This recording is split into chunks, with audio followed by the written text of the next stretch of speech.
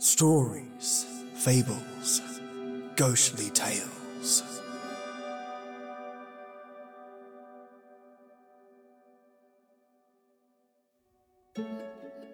Marshall is a man whose father left him nothing of the rich estate he was set to inherit, thinking that on his passing his son would never want for anything, and that at the very least his life as a diplomat would secure him his future fortune.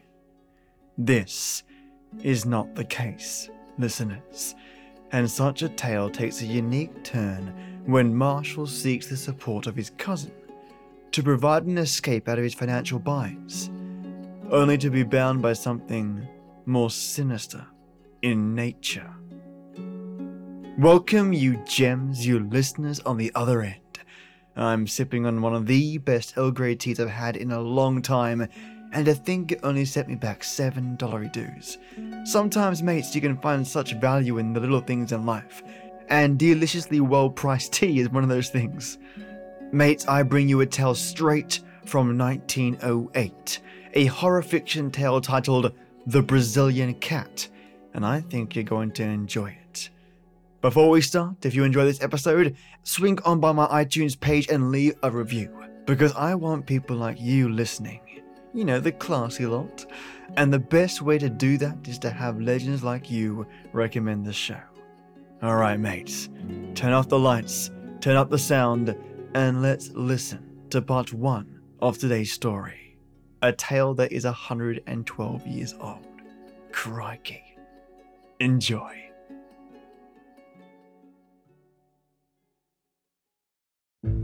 It is hard luck on a young fellow to have expensive tastes, great expectations, aristocratic connections, but no actual money in his pocket, and no profession by which he may earn any. The fact was that my father, a good, sanguine, easygoing man, had such confidence in the wealth and benevolence of his bachelor elder brother, Lord Southerton, that he took it for granted that I, his only son, would never be called upon to earn a living for myself. He imagined that if there were not a vacancy for me on the great Southerton estates, at least there would be found some post in that diplomatic service which still remains the special preserve of our privileged classes. He died too early to realize how false his calculations had been. Neither my uncle nor the state took the slightest notice of me, or showed any interest in my career. An occasional brace of pheasants or basket of hares was all that ever reached me to remind me that I was heir to Otwell House, and one of the richest estates in the country. In the meantime, I found myself a bachelor and man about town, living in a suite of apartments in Grosvenor Mansions, with no occupation save that of pigeon shooting and polo playing at Hurlingham. Month by month, I realized that it was more and more difficult to get the 249 brokers to renew my bills, or to cash any further post-obits upon unentailed property. Ruin lay right across my path, and every day I saw it nearer and more absolutely unavoidable. What made me feel my own poverty the more was that, apart from the great wealth of Lord Southerton, all my other relations were fairly well-to-do. The nearest of these were Everard King, my father's nephew, and my own first cousin, who had spent an adventurous life in Brazil, and had now returned to this country to settle down on his fortune. We never knew how he made his money, but he appeared to have plenty of it, for he bought the estate of Greylands near Clipton-on-the-Marsh in Suffolk. For the first year of his residence in England, he took no more notice of me than my miserly uncle. But at last, one summer morning, to my very great relief and joy, I received a letter asking me to come down that very day and spend a short visit at Greylands Court. I was expecting a rather long visit to Bankruptcy Court at the time, and this interruption seemed almost providential. If I could only get on terms with this unknown relative of mine, I might pull through yet. For the family credit, he could not let me go entirely to the wall. I ordered my valet to pack my valise, and I set off the same evening for Clipton-on-the-Marsh. After changing at Ipswich, deposited me at a small deserted station lying amidst a rolling grassy country, with a sluggish and winding river curving in and out amidst the valleys, between high, silted banks, which showed that we were within reach of the tide. No carriage was awaiting me. I found afterwards that my telegram had been delayed. So I hired a dog cart at the local inn. The driver, an excellent fellow, was full of my relative's praises, and I learned from him that Mr. Everin King was already a name to conjure within that part of the country. He had entertained the school children, he had thrown his grounds open to visitors, he had subscribed to charities. In short, his benevolence had been so universal that my driver could only account for it on supposition that he had parliamentary ambitions. My attention was drawn away from my driver's panegyric by the appearance of a very beautiful bird, which settled on a telegraph post by the road. At first I thought it was a jay, but it was larger, with a brighter plumage.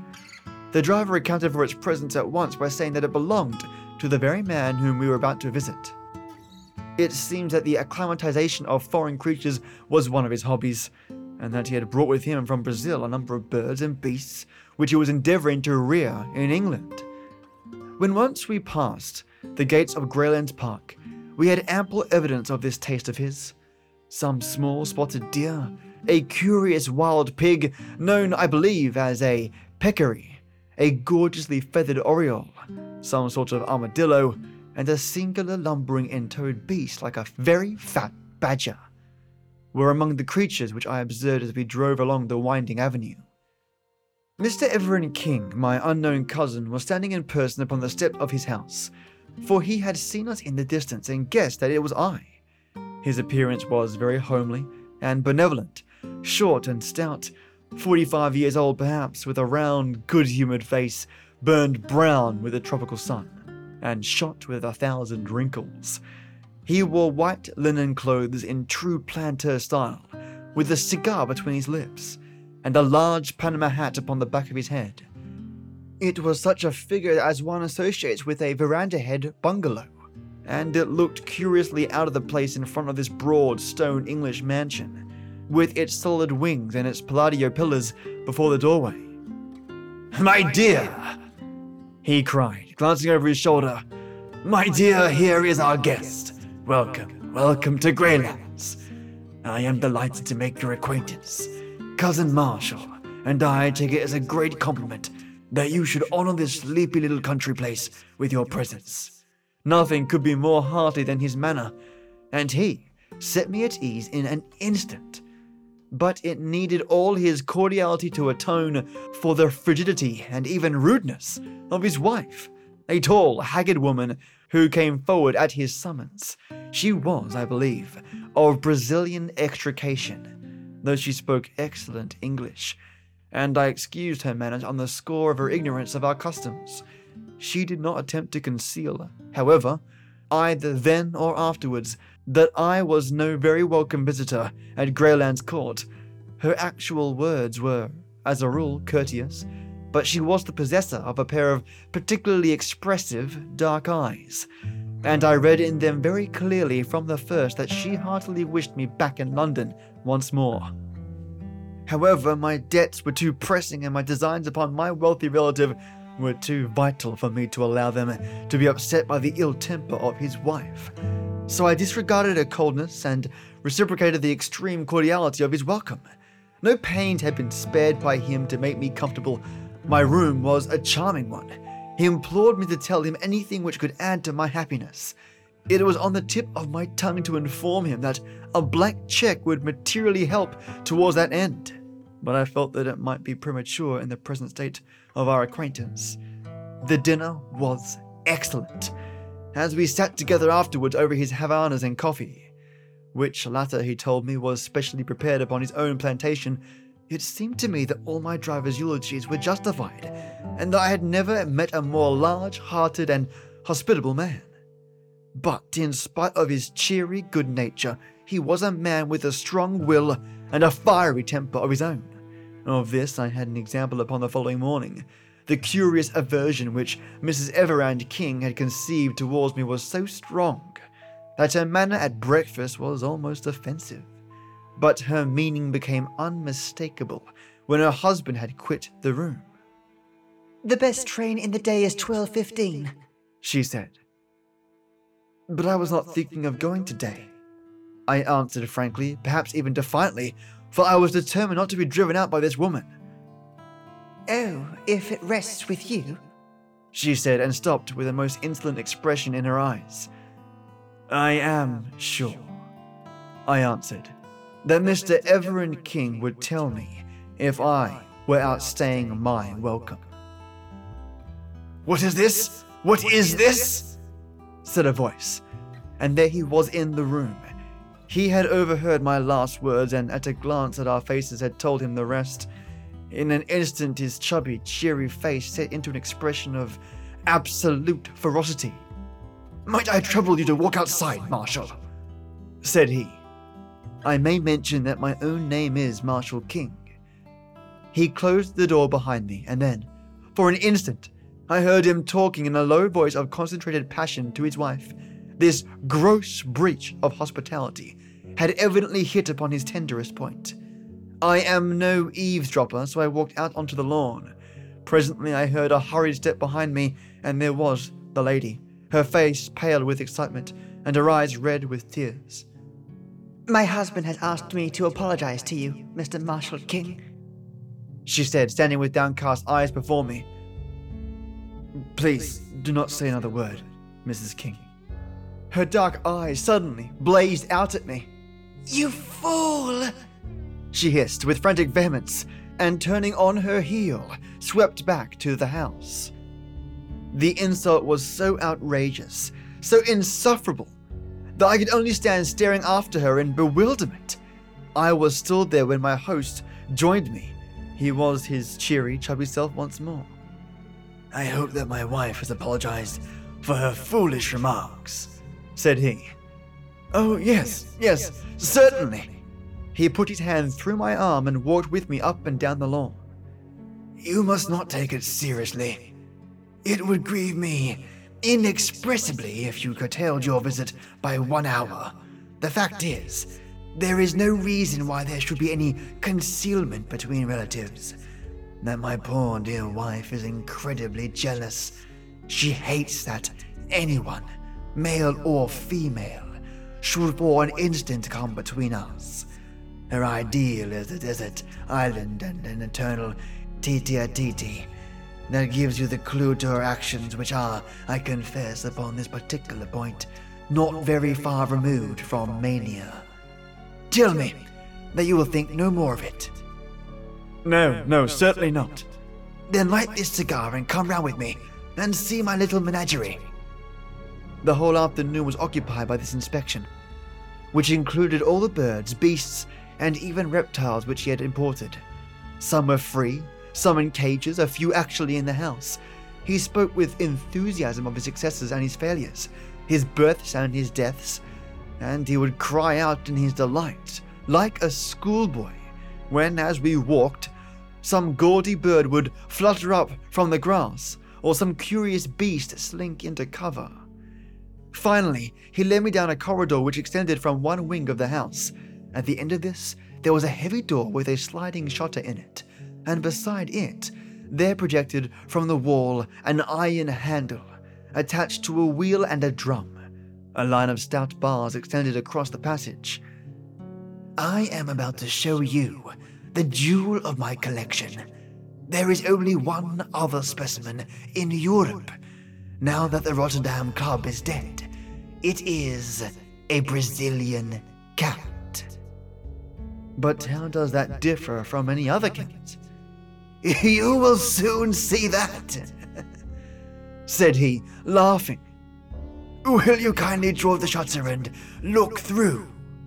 I did so, and found that I was gazing into a large empty room with stone flags and small barred windows upon the farther wall. In the center of this room, lying in the middle of a golden patch of sunlight, there was stretched a huge creature, as large as a tiger, but as black and sleek as ebony. It was simply a very enormous, and very well kept black cat, and it cuddled up and basked in that yellow pool of light exactly as a cat would do. It was so graceful, so sinewy, and so gently and smoothly diabolical. The eye could not take my eyes from the opening. "Isn't he splendid?" said my host enthusiastically. "Glorious! I never saw such a noble creature." "Some people call it a black puma, but really it is not a puma at all.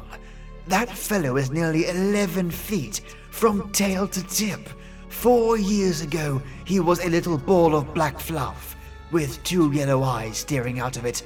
He was sold me as a newborn cub up in the wild country. They speared her mother to death after she had killed a dozen of them." "They are ferocious, then?" "The most absolutely treacherous and bloodthirsty creatures upon earth. You talk about a Brazilian cat to an upcountry Indian, and see him get the jumps. They prefer humans to game. This fellow has never tasted living blood yet, but when he does, he will be a terror. At present, he won't stand anyone but me in his den. Even Baldwin, the groom, dare not go near him. As to me, I am his mother and father in one." As he spoke, he suddenly, to my astonishment, opened the door and slipped in, closing it instantly behind him. At the sound of his voice, the huge, lithe creature rose, yawned, and rubbed its round black head affectionately against his side, while he patted and fondled it. "Now, Tommy, into your cage." The monstrous cat walked over to one side of the room and coiled itself up under a grating. Everard King came out, and taking the iron handle, which I have mentioned, he began to turn it. As he did so, the line of bars in the corridor began to pass through a slot in the wall and close up the front of this grating, so as to make an effective cage. When it was in position, he opened the door once more and invited me into the room, which was heavy with the pungent, musty smell peculiar to the great carnivora. "That's how we work it," said he. "We give him the run of the room for exercise, and then at night we put him in his cage. You can let him out by turning the handle from the passage, or you can, as you have seen, coop him up in this same way." No, you should not do that." I had put my hand between the bars to pat the glossy, heaving flank. He pulled it back with a serious face. "I assure you that he is not safe. Don't imagine that because I can take liberties with him, anyone else can. He is very exclusive in his friends. Aren't you, Tommy? He hears his lunch coming to him. Don't you, boy?" A step sounded in the stone-flagged passage, and the creature had sprung to his feet and was pacing up and down the narrow cage, his yellow eyes gleaming and his scarlet tongue rippling and quivering over the white line of his jagged teeth. A groom entered with a coarse joint upon a tray and thrust it through the bars to him. He pounced lightly upon it, carried it off to the corner, and there, holding it between his paws, tore and wrenched at it, raising his bloody muzzle every now and then to look at us. It was a malignant and yet fascinating sight. "You can't wonder that I am fond of him, can you?" said my host as we left the room. "Especially when you consider that I have had the rearing of him. It was no joke bringing him over from the center of South America, but here he is, safe and sound, and as I have said, far the most perfect specimen in Europe. The people at the zoo are dying to have him, but I really can't part with him. How I think that I have inflicted my hobby upon you long enough. So we cannot do better than follow Tommy's example and go to our lunch." My South American relative was so engrossed by his grounds and their curious occupants that I hardly gave him credit at first for having any interest outside them. That he had some, and pressing ones, was soon borne in upon me by the number of telegrams which he received. They arrived at all hours, and were always opened by him with the utmost eagerness and anxiety upon his face. Sometimes I imagined that it must be the turf, and sometimes the stock exchange, but certainly he had some very urgent business going forward which was not transacted upon the downs of Suffolk. During the 6 days of my visit, he had never fewer than 3 or 4 telegrams a day, and sometimes as many as 7 or 8. I occupied these 6 days so well that by the end of them, I had succeeded in getting upon the most cordial terms with my cousin. Every night we had sat up late in the billiard room, he telling me the most extraordinary stories of his adventures in America, stories so desperate and reckless that I could hardly associate them with the brown, little chubby man before me. In return, I ventured upon some of my own reminiscences of London life, which interested him so much that he vowed he would come up to Grosvenor Mansions and stay with me. He was anxious to see the faster side of city life, and certainly, though I say it, he could not have chosen a more competent guide. It was not until the last day of my visit that I ventured to approach that which was on my mind. I told him frankly about my pecuniary difficulties and my impending ruin, and I asked his advice. Though I hoped for something more solid, he listened attentively, puffing hard at his cigar. "But surely," said he, "you are the heir of our relative, Lord Southerton." "I have every reason to believe so, but he would never make me any allowance." No, I have heard of his miserly ways. My poor Marshal, your position has been a very hard one. By the way, have you heard of any news of Lord Southerton's health lately? He has always been in a critical condition ever since my childhood. Exactly. A creaking hinge, if ever there was one. Your inheritance may be a long way off. Dear me, how awkwardly situated you are. I had some hopes, sir, that you, knowing all the facts, might be inclined to advance. Don't say another word, my dear boy, he cried with the utmost cordiality. We shall talk it over tonight, and I give you my word that whatever is in my power shall be done. I was not sorry that my visit was drawing to a close, for it is unpleasant to feel that there is one person in the house who eagerly desires your departure. Mrs. King's sallow face and forbidding eyes had become more and more hateful to me. She was no longer actively rude. Her fear of her husband prevented her, but she pushed her insane jealousy to the extent of ignoring me, never addressing me, and in every way making my stay at Greylands as uncomfortable as she could.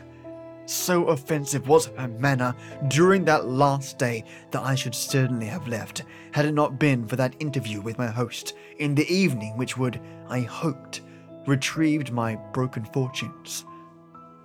It was very late when it occurred, for my relative, who had been receiving even more telegrams than usual during that day, went off to his study after dinner, and only emerged when the household had retired to bed.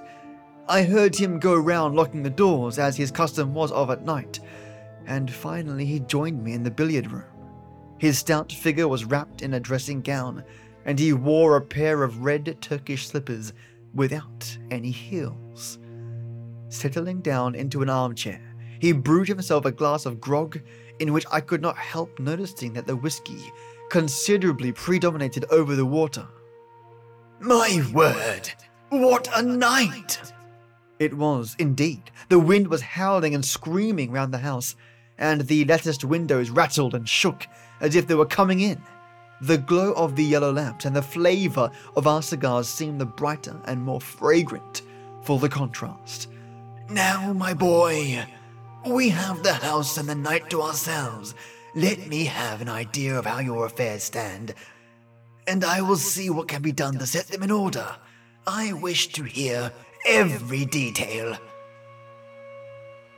Thus encouraged, I entered into a long exposition, in which all my tradesmen and creditors, from my landlord to my valet, figured in turn. I had notes in my pocketbook, and I marshalled my facts and gave, I flatter myself, a very business-like statement of my own unbusiness-like ways and a lamentable position. I was depressed, however, to notice that my companion's eyes were vacant, and his attention elsewhere. When he did occasionally throw out a remark, it was so entirely perfunctory and pointless that I was sure he had not in the least followed my remarks. Every now and then he roused himself and put on some show of interest, asking me to repeat or to explain more fully. But it was always to sink once more into the same brown study. At last he rose and threw the end of his cigar into the grate. "I'll tell you what, my boy. I never had a head for figures, so you will excuse me. You must jot it all down upon paper and let me have a note of the amount. I'll understand it when I see it in black and white." The proposal was encouraging. I promised to do so. "And now it's time we were in bed. By Jove, there's 1 o'clock striking in the hall." The tinging of the chiming clock broke through the deep roar of the gale. The wind was sweeping past with the rush of a great river. "I must see my cat before I go to bed," said my host. "A high wind excites him. Will you come?" "Certainly," said I. "Then tread softly and don't speak, for everyone is asleep." We passed quietly down the lamp-lit Persian-rugged hall and through the door at the farther end. All was dark in the stone corridor, but a stable lantern hung on a hook, and my host took it down and lit it. There was no grating visible in the passage, so I knew that the beast was in its cage. "Come in," said my relative, and opened the door. A deep growling as we entered showed that the storm had really excited the creature. In the flickering light of the lantern, we saw it, a huge black mass coiled in the corner of its den, and throwing a squat, uncouth shadow upon the whitewashed wall. Its tail switched angrily among the straw. "Poor Tommy is not in the best of tempers," said Everend King, holding up the lantern and looking in at him. "What a black devil he looks, doesn't he? I must give him a little supper to put him in a better humor. Would you mind holding the lantern for a moment?" I took it from his hand and he stepped to the door. "His larder is just outside here. You will excuse me for an instant, won't you?" He passed out and the door shut with a sharp metallic click behind him. That hard, crisp sound made my heart stand still. A sudden wave of terror passed over me. A vague perception of some monstrous treachery turned me cold. I sprang to the door, but there was no handle upon the inner side. "Here!" I cried. "Let me out!" "All right, don't make a row," said my host from the passage. "You've got the light, all right?" "Yes, but I don't care about being locked in alone like this." "Don't you?" I heard his hearty, chuckling laugh. "You won't be alone long." "Let me out, sir," I repeated angrily.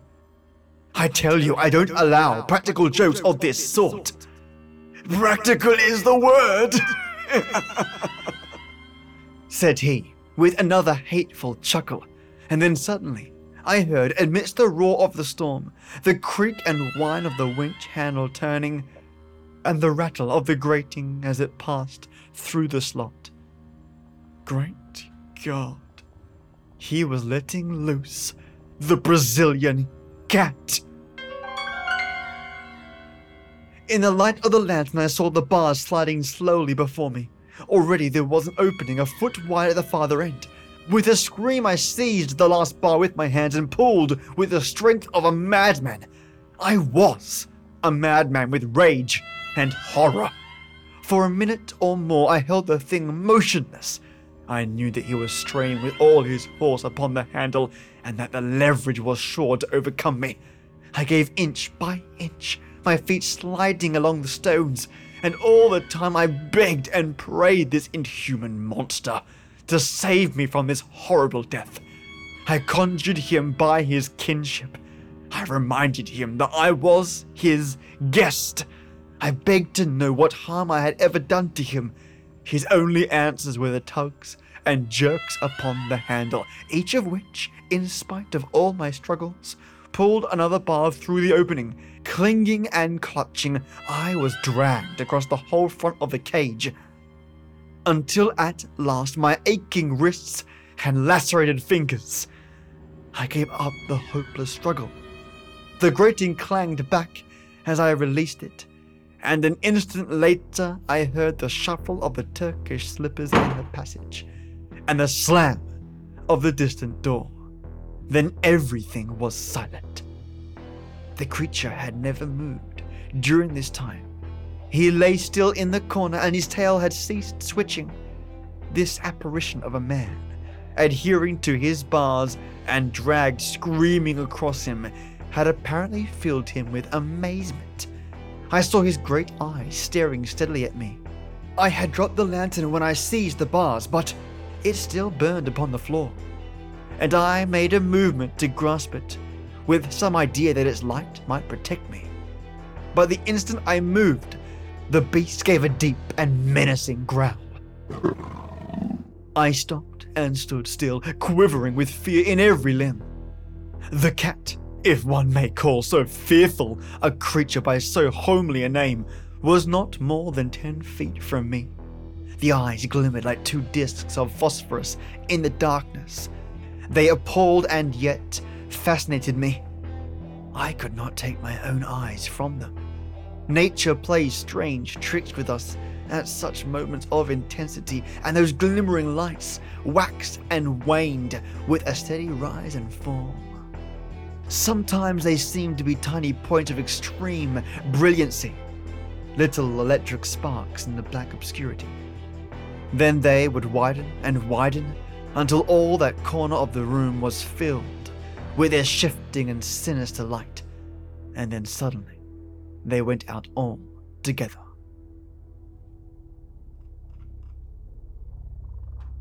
The beast had closed its eyes. I do not know whether there may be any truth in the old idea of dominance of the human gaze, or whether the huge cat was simply drowsy. But the fact remains that, far from showing any symptom of attacking me, it simply rested its sleek, black head upon its huge forepaws and seemed to sleep. I stood, fearing to move lest I should rouse it into malignant life once more, but at least I was able to think clearly now that the baleful eyes were off me.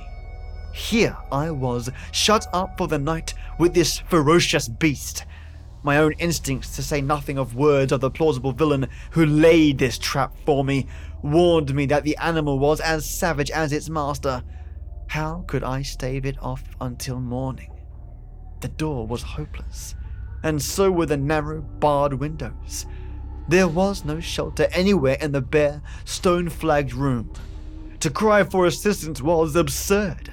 I knew that this den was an outhouse, and that the corridor which connected it with the house was at least 100 feet long.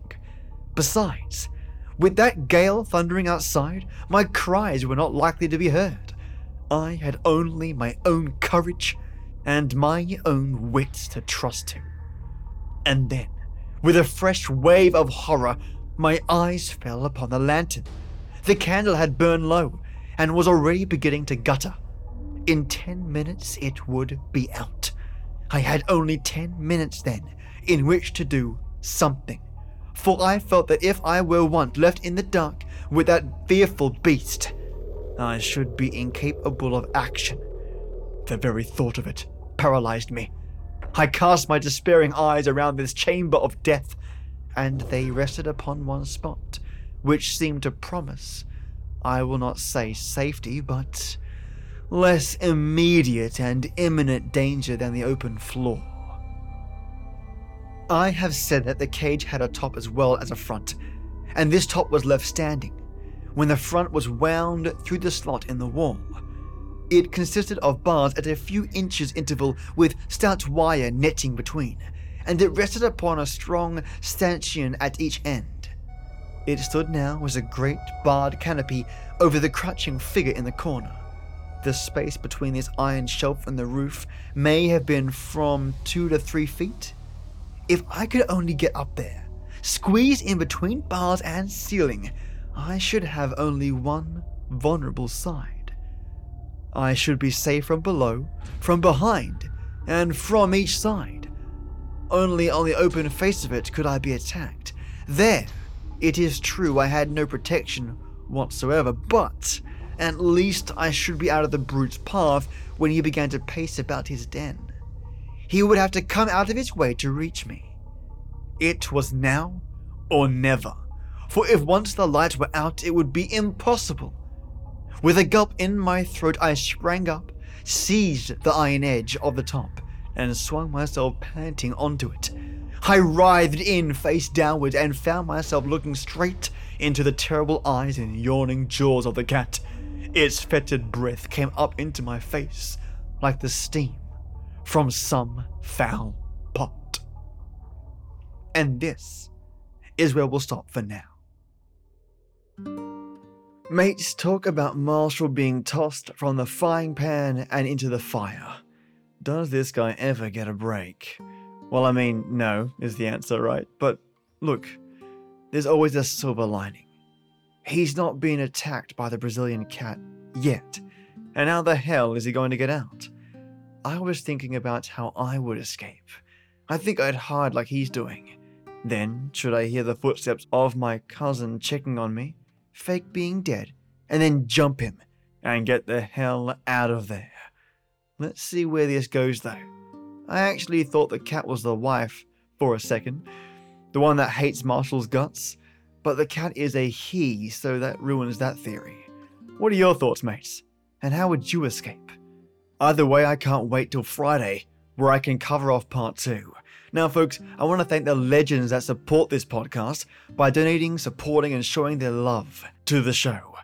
If you want to be a legend, visit my Patreon page because every dollar flies back into production. New software, new audio, and new hardware as required, it all goes back into creating a better experience for the people that matter. That's you lovely listener. Now first up, Maya, my unique and special Ode Night Tea Titan supporter. Mate, your tier of support is so special to the podcast that a lot of the audio remastering, de-reverbing, editing software, and overall audio experience would not be possible without your support. And I mean it. Thank you, Maya, for helping this podcast reach new heights. Your support is and will never be forgotten. Thank you so much. And next up is my white tea warlord, Lee Bauer. Thank you so much, mate, for supporting me the way you do, and always putting a smile on my face with your communications.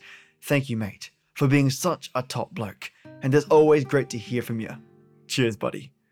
And my little specials, the lifeblood in this podcast veins, my Earl Grey enforcers, Chad Warren, Just Heather, Paige Marchini, Peter Raffelli, Tasha Moncrief, Christina Boyd, Divided by Zero, Dolphin and Cow, Michelangelo Iacone, Tea Time Drinker 1, and Sulstra.